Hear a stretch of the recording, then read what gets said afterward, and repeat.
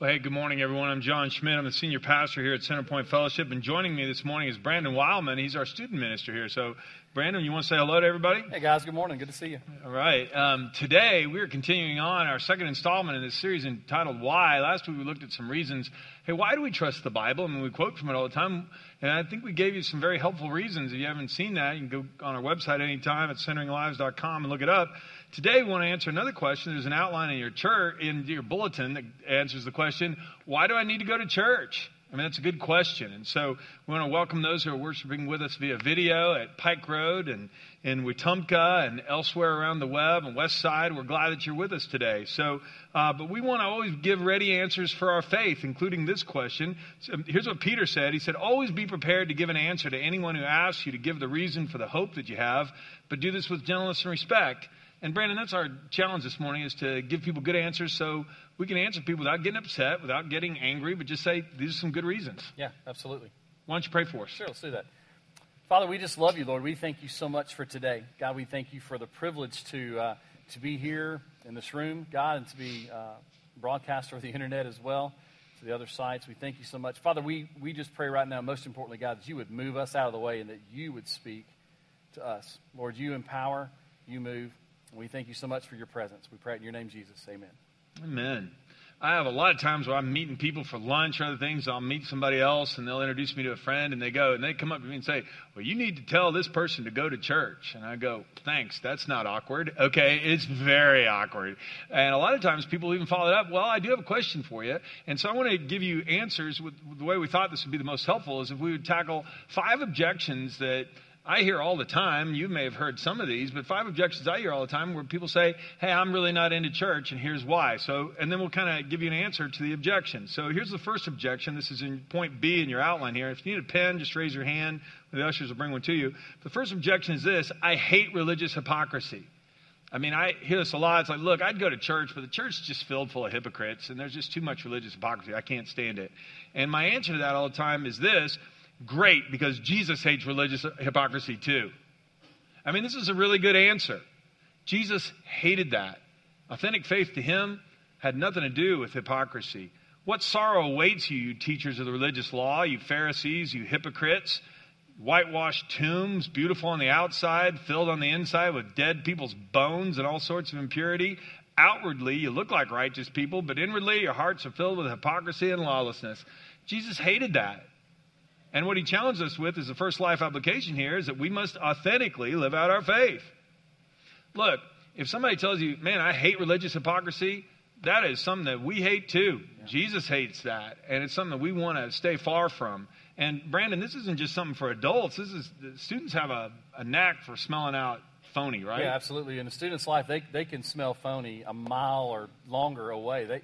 They can definitely feel out when something is not, real. That it is phony, fake. It's not authentic. They want truth.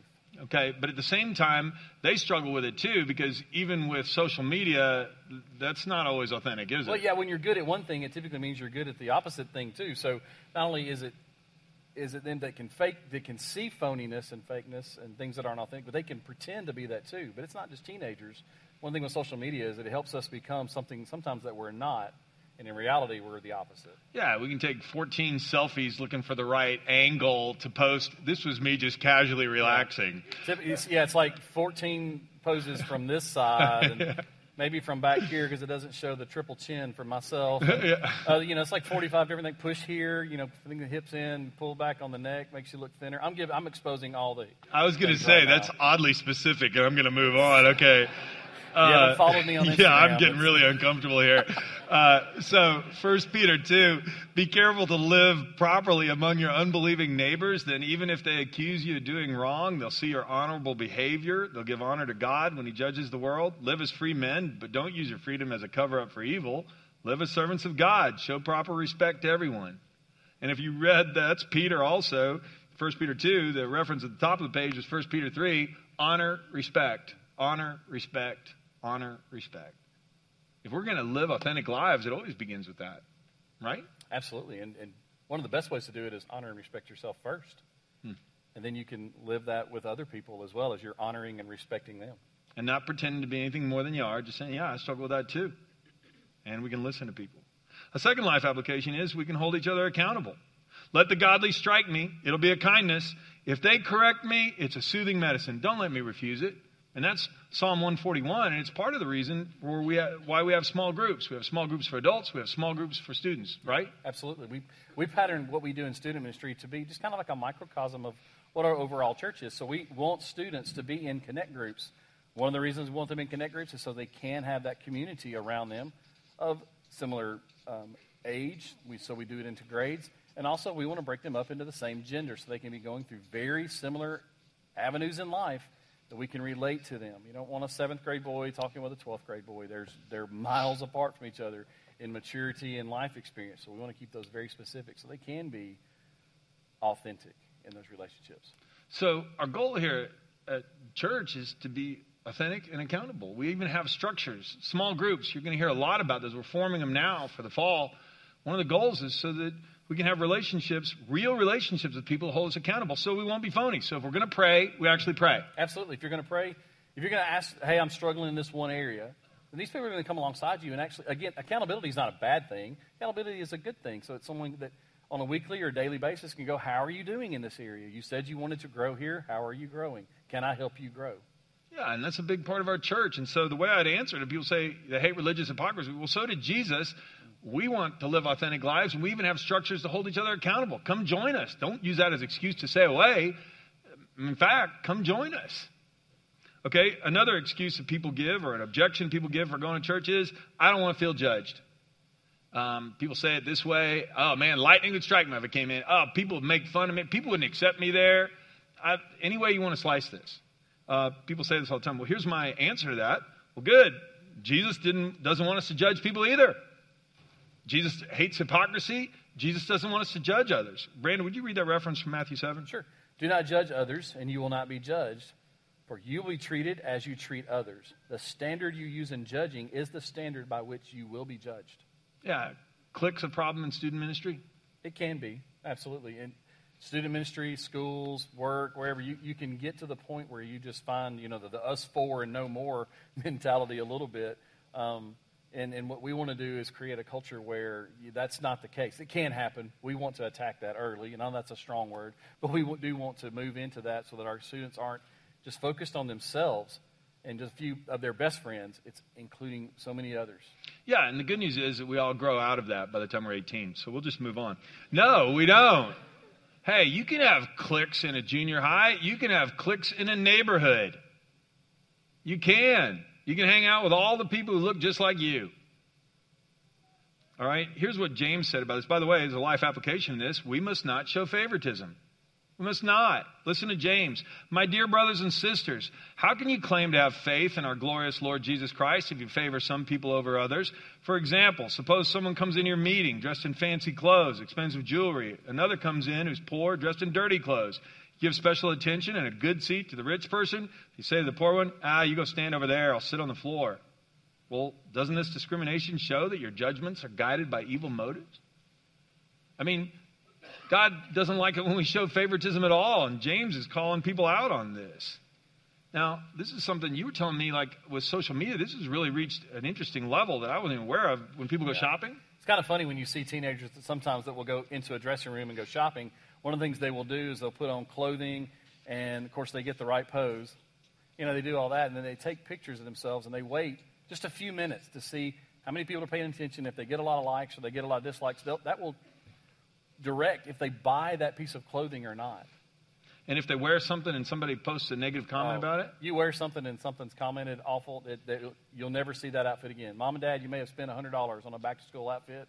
If it was made fun of, they'll never wear it again.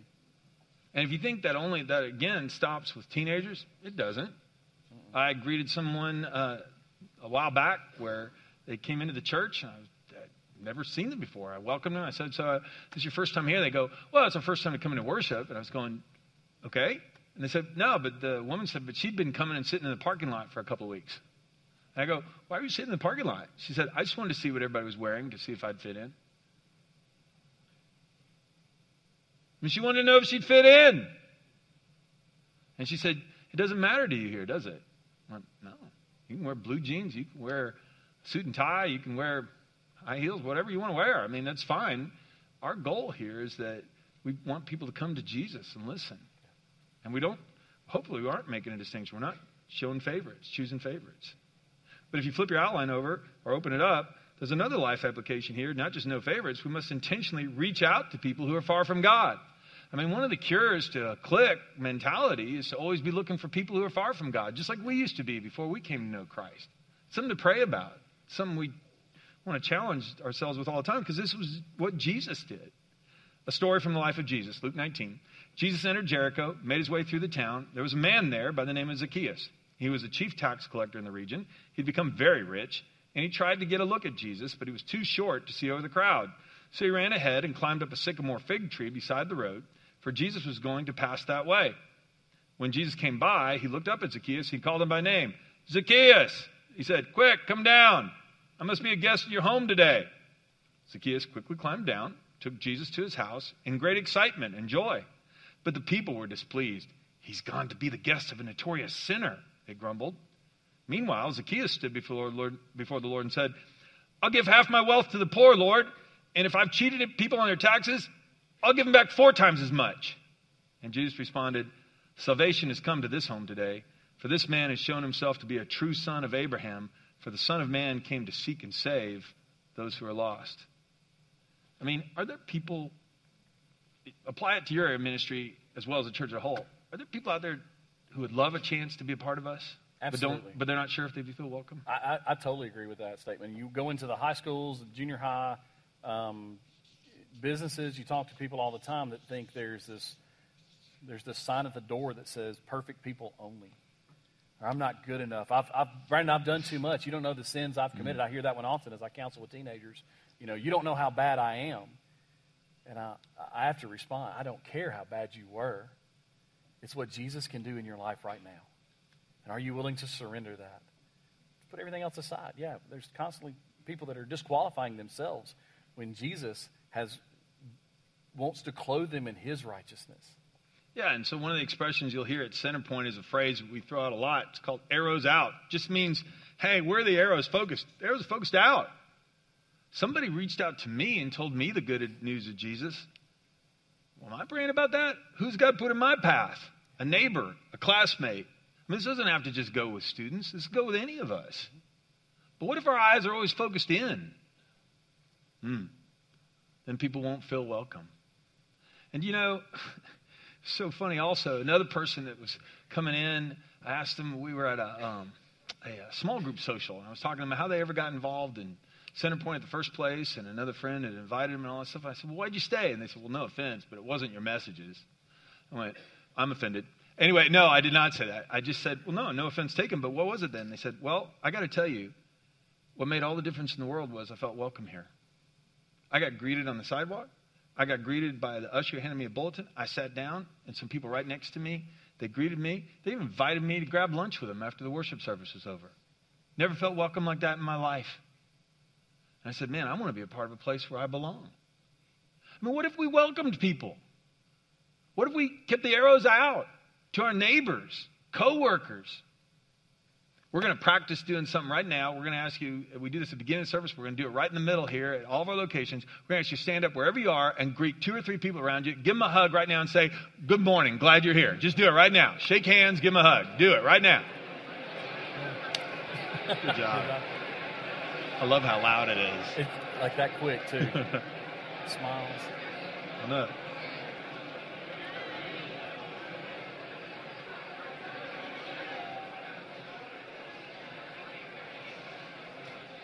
Okay, we don't want you to like each other that much. That's good enough. Hey, Brandon, what did you see from up here? I saw smiles. I saw hugs. It was this love energy. I don't know if that's a real word or not. But anyway, it was that's brand new for me, too. That was really great to see that. Just how quick, John, that it happened. And how quick it went from dead silence, we're all honed in and listening, and then all of a sudden, boom, we're up, we're loud, and we're focused on the person next to us just because we shook a hand or we hugged a neck and we said good morning or whatever. Yeah, if you've ever wondered, hey, I think that person over there that's sitting next to me, they've had too many people be nice to them this week. I'll offend them if I say hello. You're wrong. Yeah, That's never the case. And if we could just keep keep our arrows focused out, oh my goodness, what a difference it would make. Here's a third objection. I've been hurt and disappointed by people in church. And this is real. And people can tell you a lot of stories about this. It's all true. And so people say, well, what do you say to that? I've even had people challenge me. So, that seems indefensible. And I go, well, no, I agree with you. I'm certain that's happened. But here's my answer. Well, I want you to understand what the church is. The church is a family. It's made up of redeemed sinners adopted into God's family at all levels of spiritual maturity. And we have to understand this. Brandon, would you read Ephesians 1:5, please? God decided in advance to adopt us into his own family by bringing us to himself through Jesus Christ. Now, this is what he wanted to do, and it gave him great pleasure. Respond to that. It gave God great pleasure to adopt Brandon Wildman into his family. How does it make you feel? Better than I would have felt the other way. Yeah. But yeah, it's so encouraging to know that before I even took a breath, he wanted to adopt me. Yeah, think about this. And so often we think that church is a meeting we go to or a place with a steeple on it. No, the church is it's a family. In fact, if you take your outline and flip it over to the back side where the discussion questions are, you'll see a little diagram here. And I just want to point this out. There's a guy, real life discipleship of ministry, a fellow in Idaho named Jim Putman. He came up with this, and it was one of the most helpful things I've ever seen. One of the things that helps us understand what the church is this simple little diagram of where people are spiritually. Before people come to know Christ, they're lost. They're confused about things spiritually. We just talked about the fact that Jesus came to seek and save people who are lost, like Zacchaeus. And so if you have a healthy church, you're going to have people inviting their friends to come to church. Hey, come check this out. Come be a part of this. They'll invite them to worship. They'll invite them to a small group. They'll invite them over to play cards in the evening. Why not? This is what we do. Well, then a person comes to Christ, and then a big false assumption is this, that after a person comes to Christ, within 1 hour, they instantly have a total grasp of the Bible. They've got all their theological issues worked out. They have no emotional baggage, and all their bad habits magically disappear. And that's what's happened to all of us, right? In 1 hour. Well, of course not. In fact, we'd all say, no, I'm in process. Well, of course you are. And so people go from being lost to being a spiritual infant. Well, you know what's true about spiritual infants? Spiritual infants don't know how to feed themselves. They don't know how to read the Bible.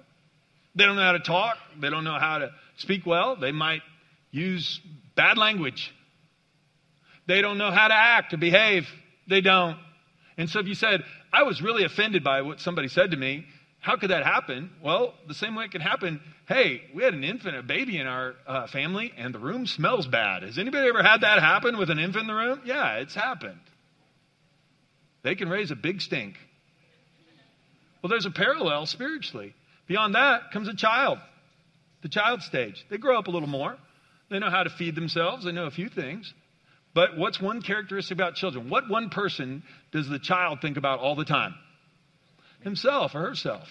North Pole through the head, South Pole through the feet. The whole world revolves around me. That's what it means. That's the way a child thinks. It's the way a spiritual child thinks. This is my favorite song. This is the row I sit in. This is where I park. And if anybody takes that parking space, then this church doesn't love me.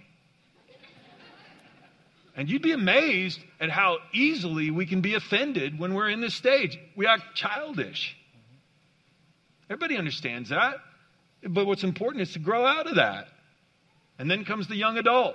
The young adult is like a kid wanting to drive. Hey, I want to learn how to be involved. Let me serve. Let me sing. Let me lead. Great. But they are green. They don't know how. Somebody has to show them. Well, who shows them? The people in the last quadrant here. Spiritual parents. These are people who aren't coming just for themselves. They're not just volunteering. They're helping someone else grow. And Brandon, you have some wonderful leaders in the student ministry who are, this is the way you describe them, right? Absolutely. One of the things we do, is look for those initially that have an idea of where they are, what they want to be sharing. We help sharpen those, help train, but then also realize that we have some that aren't quite here just yet, and we want to help move them along. And this isn't always about age. Being a spiritual parent isn't, you're 37, you've got life figured out. We actually have some teenagers that are reaching now, that have reached spiritual parent phase, and they're trying to reach down to find those others in their scope. Who can they influence? You could easily have a teenager who's discipling someone else. Absolutely.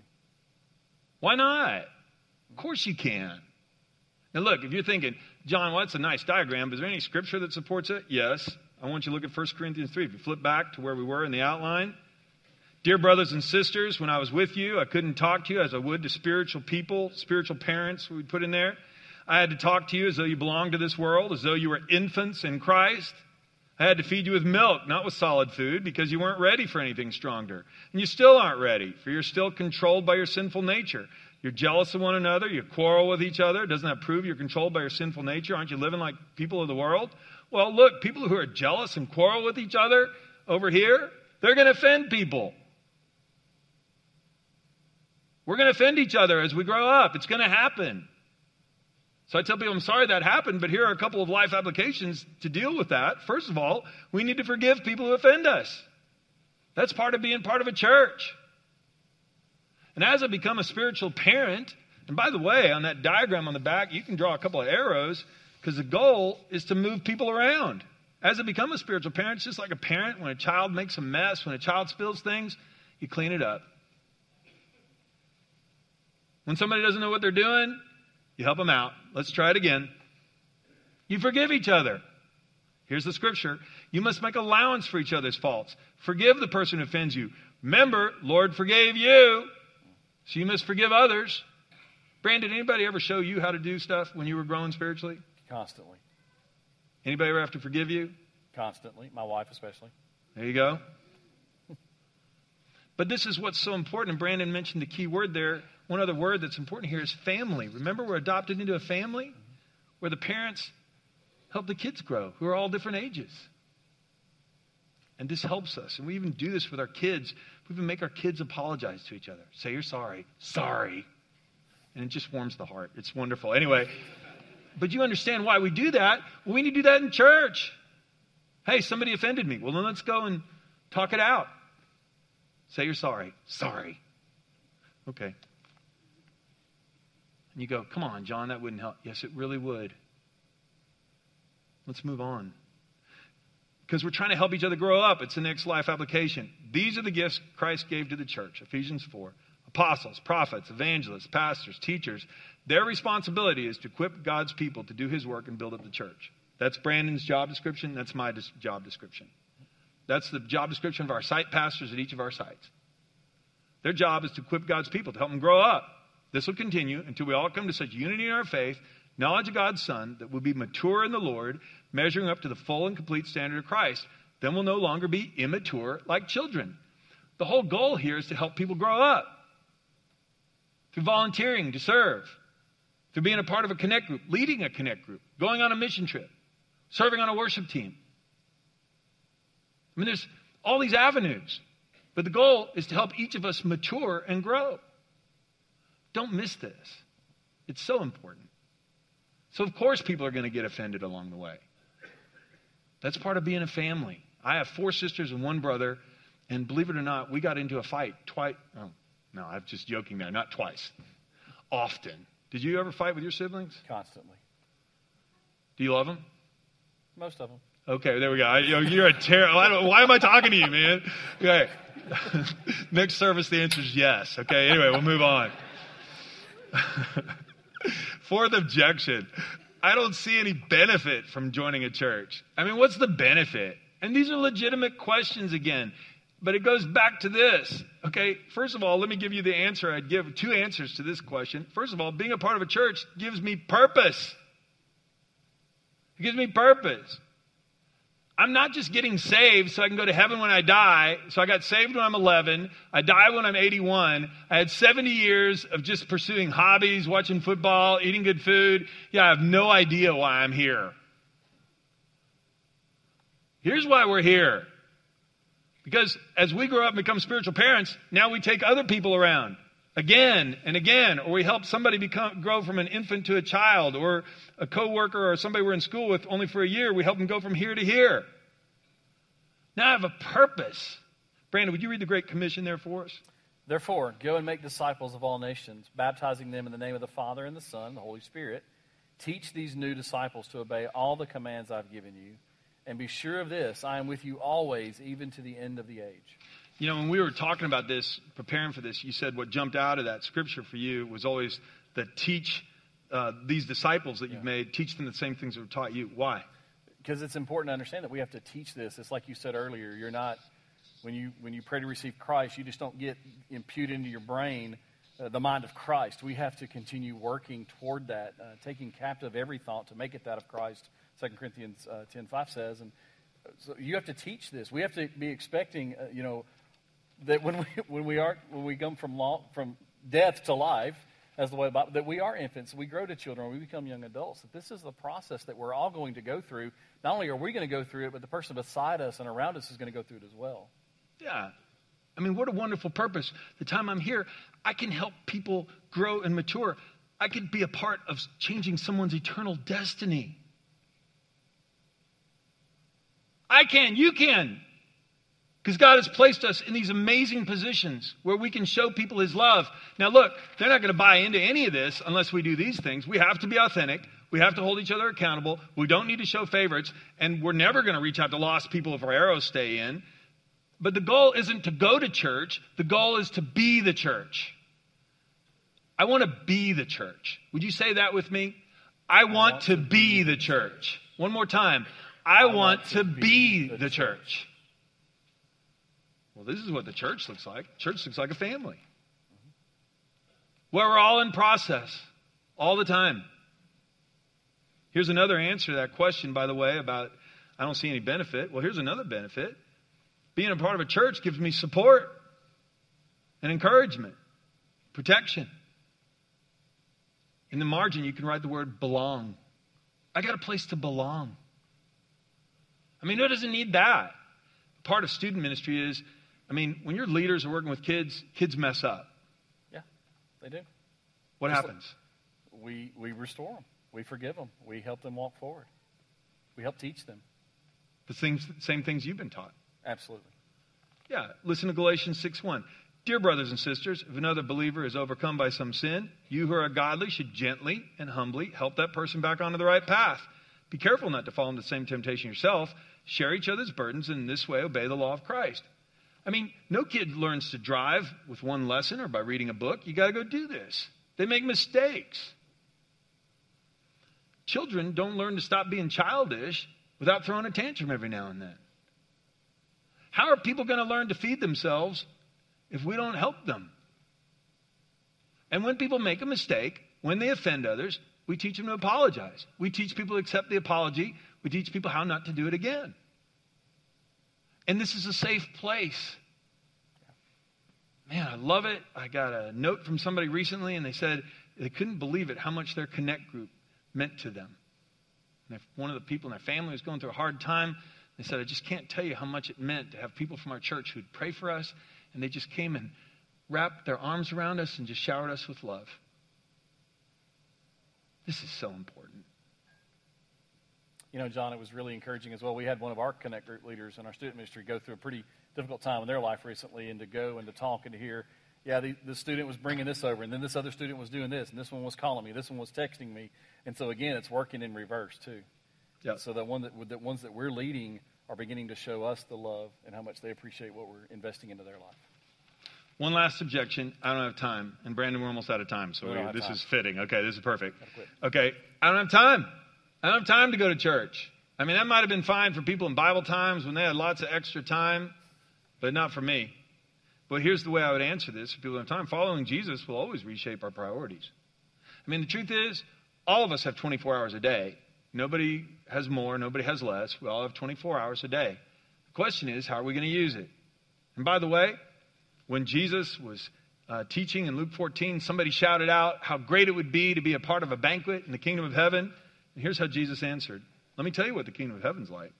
A man prepared a great feast and sent out many invitations. When the banquet was ready, he sent his servants to tell the guests, come, the banquet's ready. But they all began making excuses. One said, I just bought a field and must inspect it. Please excuse me. Another said, I just bought an SUV. I just bought 5 pairs of oxen. I want to try them out. Please excuse me. Another said, I now have a wife. I can't come. Well, that's obvious. Okay, but I now have a wife, so I can't come. Okay, but look, all these are legitimate excuses. It doesn't matter whether it's oxen or a tractor. It doesn't matter whether it's land or you have other commitments. If I don't have time to follow Jesus, Jesus said in the parable, the guy putting on the wedding feast says, well, if these people won't come, go find anybody who will. Following Jesus is always a priority decision. And that's the last life application. We got to give Jesus first place. Jesus first. And Brandon, if you'd read that reference. If any of you wants to be my follower, you must turn from your selfish ways, take up your cross daily, and follow me. If you try to hang on to your life, you will lose it. But if you give up your life for my sake, you will save it. And Brandon, you're not just in ministry to other people's kids. You have kids of your own. Yeah, I do. I've got 3 kids, 2 sons and a daughter. And this whole business here, this isn't just something we talk about at your office. This is something you're putting in practice, right? Right. It's something we want to practice. I learned a long time ago with my own children, and it wasn't the student pastor's responsibility to teach my kids how to follow Christ. It wasn't the children's minister to teach that. I believe it's their job to reinforce. So one of the things, my wife and I prayed about was, how do we teach this to our kids? And so I began a process of taking a Bible with my sons, and we retreat now. My daughter's not old enough to read just yet, but we're fingers crossed she will one day. But we retreat, and we go grab coffee. We open the Bible. We read the Bible. We have journals, and we do that. And here's the 2 questions that I want to ask my kids that I also propose to our students as well. And one of the things we're working toward perfecting, of course, is, what's God saying to you? The only way you know that is by reading His Word. And then the journaling is important because we can look back at that and go, what are you going to do about it?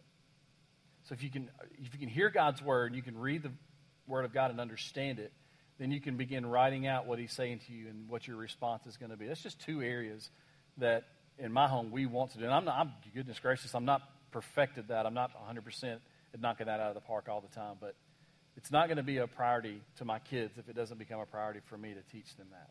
And you can't teach them the whole thing in one weekend. No. This has been months so far, and like I said, we haven't achieved anything, to be honest. So it's all about relationships here because that's what church is. It's going to take the rest of our lives. I can't tell people that, well, no, come to church. It doesn't take much time. No, Jesus is Lord of my life. And if He calls me to do something, then it's going to be the best thing, even if it takes time away from something that I thought was important before. So how would I answer the objection? Hey, the church is full of hypocrites. Jesus hated hypocrisy too. That's why we want to make sure we teach lots about authenticity and we build structures in this church to hold each other accountable. If you're not a part of a small group of things, please get in one. This is one of the most enjoyable things, to have people pray with you and hold you accountable so we can grow. Well, I don't want to be judged. Nobody wants to be. Jesus hates it when we judge each other. That means we don't need to have favorites, and we need to be focused on bringing in people who aren't a part of us. But what about people who've offended me? Well, you can expect that if you join a church, offenses are going to happen. By the way, if you go join a perfect church, you're the one that's going to offend everybody else. Hate to tell you that, okay? Because I'm in process. Yeah. You're in process. I am in process. Could we say that together, please? I am in process. We're all somewhere here. And by the way, there's different levels to this. I might be mature in my finances, but I might be very childish with my temper or my tongue. You see how this can work. What would I say to somebody who says, but I don't get anything out of it? I mean, what's the big advantage? You have a purpose. You have a family where people can nurture you back and restore you when you fail and fall. And what better thing can I do with the rest of my life than be helping people grow and mature and reproduce spiritually? I don't have enough time. Well, following Jesus is always a priority decision. Would you pray with me, please? Lord, I thank you for your word. It's our guide in all matters of faith and practice.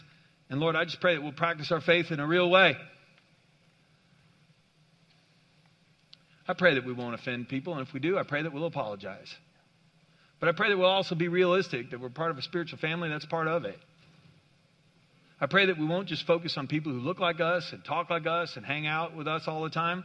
We'll focus on people who may be far away from you or have just moved in the neighborhood and reach out to them. I pray that we'll be people, Lord, who live out our faith authentically. Don't pretend to be more than we are. Admit our faults. But deal with them and get accountability. And Father, I pray that we'll help each other grow up and mature. Convince us of this, Lord. I pray these things in the name of Jesus. Amen.